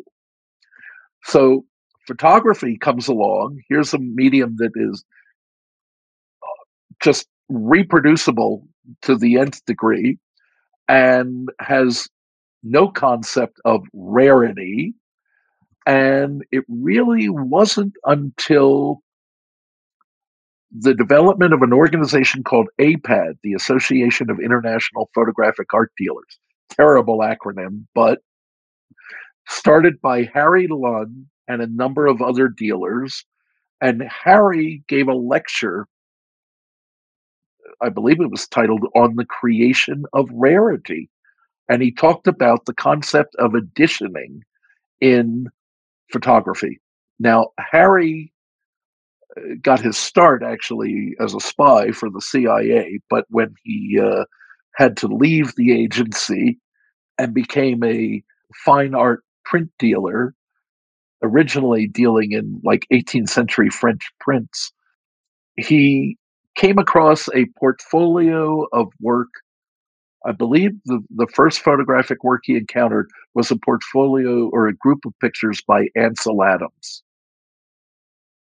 And he ended up working with Ansel Adams, and Harry was kind of a mentor to me. And I'm going to repeat the story that Harry told me. He said, Ansel Adams made that great image, Moonrise over Hernandez. When was that done? 1940s? That sounds about right. Okay. At the point that Harry met him and started having a relationship with the artist, Ansel had been printing that damn image for about 30 years. Now, you're an artist. Every single artist I know wants to talk about what they're working on today. What is of interest to them today, not what they did 30 years ago. And you and I both know that Ansel Adams, along with Moonrise over Hernandez, made a great many great images over the course of his long and productive career. And people kept on coming up to him and saying, that Moonrise over Hernandez, I love that picture. And he'd be sitting there with the portfolio box, but I've got some great pictures in here that I just took. And we're like, I love that Moonrise. It's like, all right, I'll make you a print of Moonrise. And one of the reasons why you see the image, Moonrise over Hernandez, changed so much over the years is because Ansel probably got tired of printing it the same way. Like, all right, let's try it a little more contrasty now. Maybe I'll do it this way this time. It might be some of the technology. Maybe some papers weren't available anymore. Some chemicals weren't available anymore. Things changed. I mean, yeah, Absolutely. there's so many variables on that. So Harry Lund comes along and he says, all right, Ansel, I'm going to take you on. We're going to work together and we're going to create what's called the Master Print Edition. It's going to be a limited edition. We're going to contact all those museums that have been looking at your work for the last 30 years, but never bitten the bullet and actually bought a damn print. And we're going to go to them and say, this image is in a limited edition and it's not going to be available anymore. So make up your goddamn mind. And that's what happened. And the master print editions of Ansel Adams' great images is now essentially sold out. And if they ever come on the market, they have acquired great value because Harry introduced the concept of rarity. So I've got a young artist in front of me, and he starts out and he says, so what do I do? Editions of 100, 50, 25? And I'm like, no. Pick your favorite number under 10. Mine is 7. Okay, there we go. If 7 is your magic number, that's it, but no more. And, if I had my druthers, I might even say, how can you live with 3? But I said, here's the story. A collector's going to come to me and I'm going to show them your work. I'm going to introduce them to your work. And maybe they'll recognize what I recognize, like there are a couple really great pictures here. And those are the ones that might sell out first. So if the edition is small, the collector comes in and he says, oh, God, I love that picture. And I said, I do too. Unfortunately, it's sold out. I've sold them all. So why don't you take a look at this one, which I think is also pretty nifty. And that's how you move a collector on to other pictures in the body of work or other bodies of work. It's a completely artificial market construct. There's no reason why it has to be limited, but it's a very useful vehicle for the dealer to sell the work.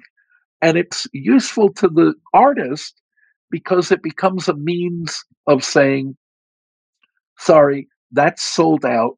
Here's what I'm working on today. Let me show you what I'm working on now. I love it. What's the likelihood that you're going to do an edition of 25 or 50 and actually sell all of them? Maybe with Moonrise over Hernandez, yeah. I think we now know there are something like 400 prints of that image out there. But most artists don't create an image that 400 people want.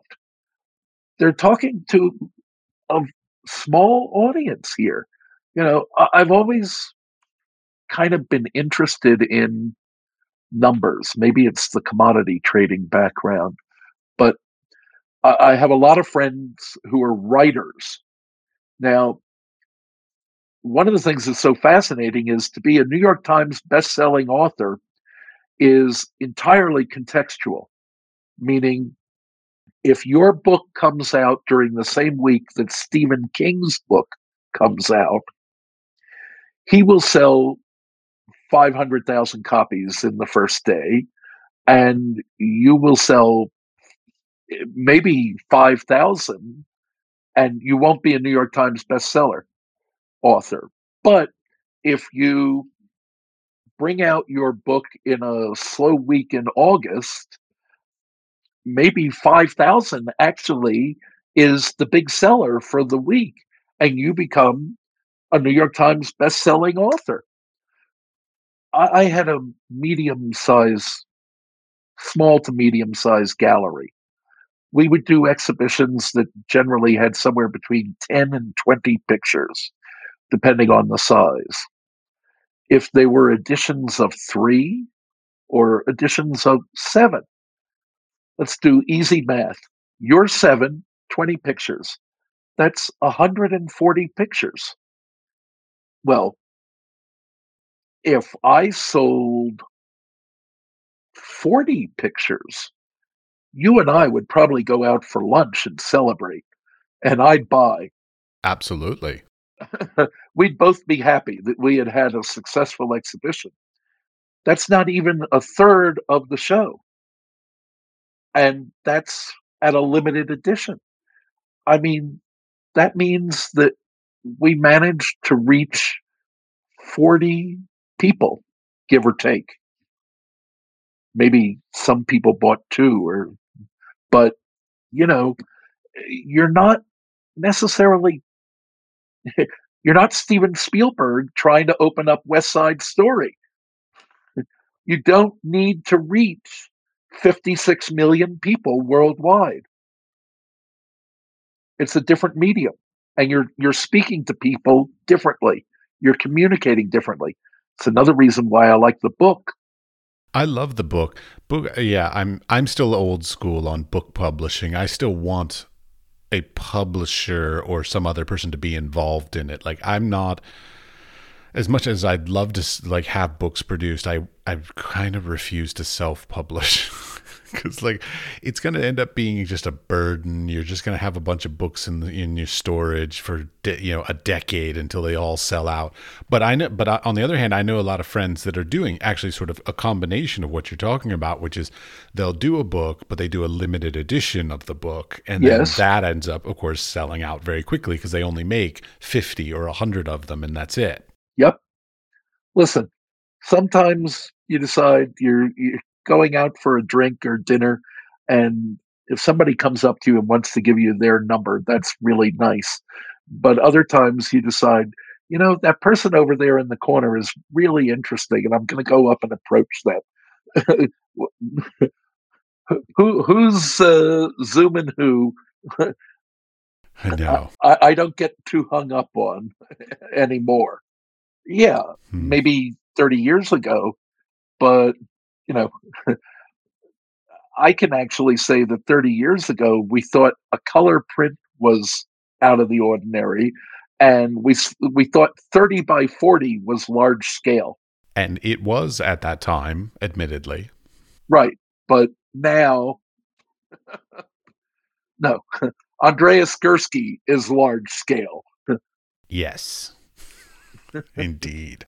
From your perspective of your years of experience and your still current experience, like because we're talking about some of this like it's past tense. You're still representing artists and young and emerging artists. So I guess the question would be like, what's something that you've noticed that a lot of them are doing probably not well enough? Like so, like what's some advice for young artists these days? That's interesting. Okay, actually, I've got it. You've got a story. Well, if somebody tells you something, if they give you a piece of advice, follow it. Here's the example. I saw an artist at a school portfolio review, and I said, "This is kind of interesting. Why don't you come back to me in 6 months and show me what you've done since now?" And I gave that piece of advice to probably 5 artists that day. Only one of them called me up 6 months later and said, "Can I come show you my portfolio again? I want to show you my new work." Not the same work that I saw before, what I've been working on now. And he did. And I looked at it and I said, "This has gotten more interesting. Come back to me in another 6 months." And he did. When again, most artists don't. They self delineate. So if somebody says, "This is what I suggest you do," or I'd like you to do regarding dealing with me specifically, take me at my word. If I said come back in 6 months or follow up or send me an email with some JPEGs in it, do it. Because it's amazing the number of times I kind of open the door a little, but they don't follow up at all. And so I don't have to worry about them anymore because they've kind of taken themselves out of my consideration automatically. Yeah, I have to admit, I've done that myself. I went to a portfolio review in Bratislava, and this guy from Russia runs a museum. He was like, "Oh, send me an email, follow up. Oh, I've got an exhibition that I think this would be beautiful for, all this." And I lost his business card. And so, like, I was unable to follow up. Listen, the famous phrase, shit happens. But that specific story I was telling of the kid who came back 6 months and 6 months later, he got one more come back again. And he called me up and he said, "Can I come by and show you some new work?" I said, "Sure." And he said, "I want to bring a friend." And I said, "Okay, sure, bring the friend." So Roberto De Luna, this artist that I had met at Parsons, came and he brought his friend Ryan McGinley. And that was the first time I saw Ryan's work. They came over in the afternoon. I remember we went through like two pizzas for dinner and they left at something like 11 o'clock. And there was a moment when Ryan was showing me his work, and I thought there were 10 pictures in here I want to own. And there was also a moment when we were talking about Larry Clark's work. And I said, the best article I ever read about Larry Clark was a short piece that Vince Aletti wrote for the Village Voice. And Ryan reached into his backpack and he pulls out a binder that is really a thick binder and he flips it open and he says, "Is this the article that you're talking about?" And I said, "Yeah." And I still kind of get goosebumps thinking about that moment because I realized here's an artist who he didn't know we were going to be talking about Larry Clark or Vince Aletti or any of this. He was just coming to show me 10 pictures or 20. And yet he was carrying this around with him. And I thought, here's an artist, although he's a kid, he's spending a lot of time thinking about where he's coming from and what other artists are doing. And this kid is interesting. And when they left, they said, "Can you give us an exhibition?" And I said, "I don't think you're really ready for a New York exhibition." But I went to bed and I slept on it. Next morning, I woke up and I was thinking about their pictures, both of them. And I had met somebody who had a warehouse in London. And he was in the food importing business, but he had an interest in art. And he had come to me at one point and said, like, "I want to use this warehouse as an art space. Do you think I'm crazy?" And I had told him no. And I saw him online the next morning and I said, "Tony, what would you think if I curated a photography exhibition in your warehouse space?" And he said, "Sure, it's really raw, but yeah, you could have it and no charge." And for those of us that know our contemporary art history, we may remember that there was a group of what we call the YBAs, the Young British Artists, kind of spearheaded by Damien Hirst out of Goldsmiths, who had a warehouse exhibition in London when they were finishing up at Goldsmiths. And this guy named Charles Saatchi came along and basically bought out the show. And that got them started. So I went back to Roberto De Luna and Ryan McGinley and said, "I don't know about giving you a show in New York, but I have an opportunity. We could do a show in London." and you would have to kind of come over and help me install the show and man the space. But, it'd be an adventure. And I don't know what the space looks like. I don't know. I kind of know where it is. But anyway, we ended up doing a call for submissions to, I think we must have gotten hundreds of submissions. And we ended up whittling it down to 16 artists who came from either Parsons or SVA, where I was teaching, the School of Visual Arts. And interestingly, they all knew each other and they were all taking pictures of each other. And as far as I know, they were all fucking each other. And we put together the show, and of the 16 artists, we had Ryan McGinley, Roberto De Luna, who still has a career, but he's assumed a different name, Hannah Lydon, who has a contemporary art career, Michelle Cortez, John Arsenault is represented by Clamp Art, Chris Pito works in the photography business, Donnie Cervantes is still involved. Anyway, the point is, all 16 of them, out of a show, they came to me in 2000. I must have seen Roberto first time in 1999. We did the show in 2001, and they're all still doing something with photography. And we got a review. I forget. I had a friend who wrote for, I think it was The Observer, and the Saatchi Gallery had just opened up a new venue. And so he did a review of the new Saatchi venue.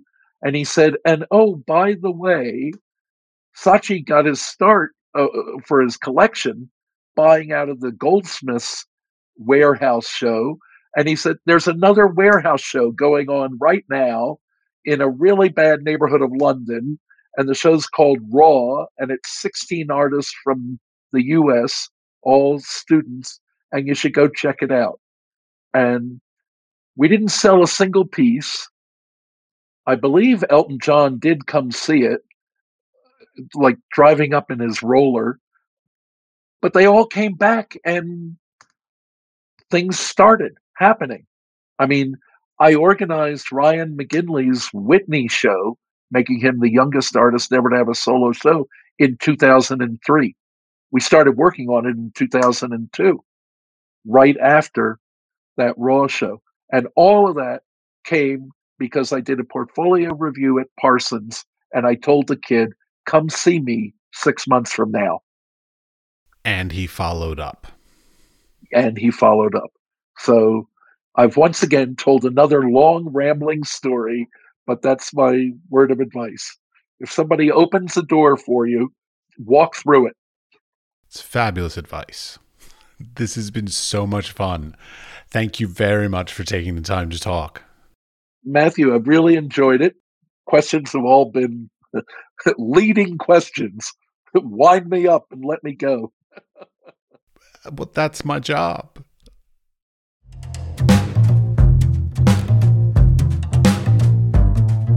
Thank you for listening all the way to the end of the conversation.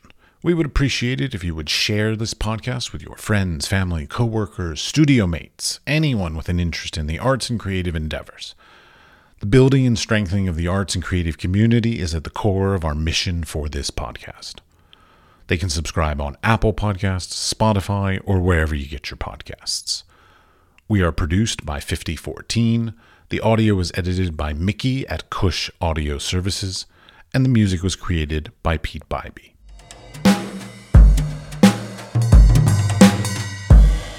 As we all know, funding for the arts is incredibly important, and you've got to support and appreciate it when you have it. So I'd like to give appreciation and a thank you to the EEA grant from Iceland, Liechtenstein, and Norway, which has been supporting the Wise Fool Art podcast for the past year.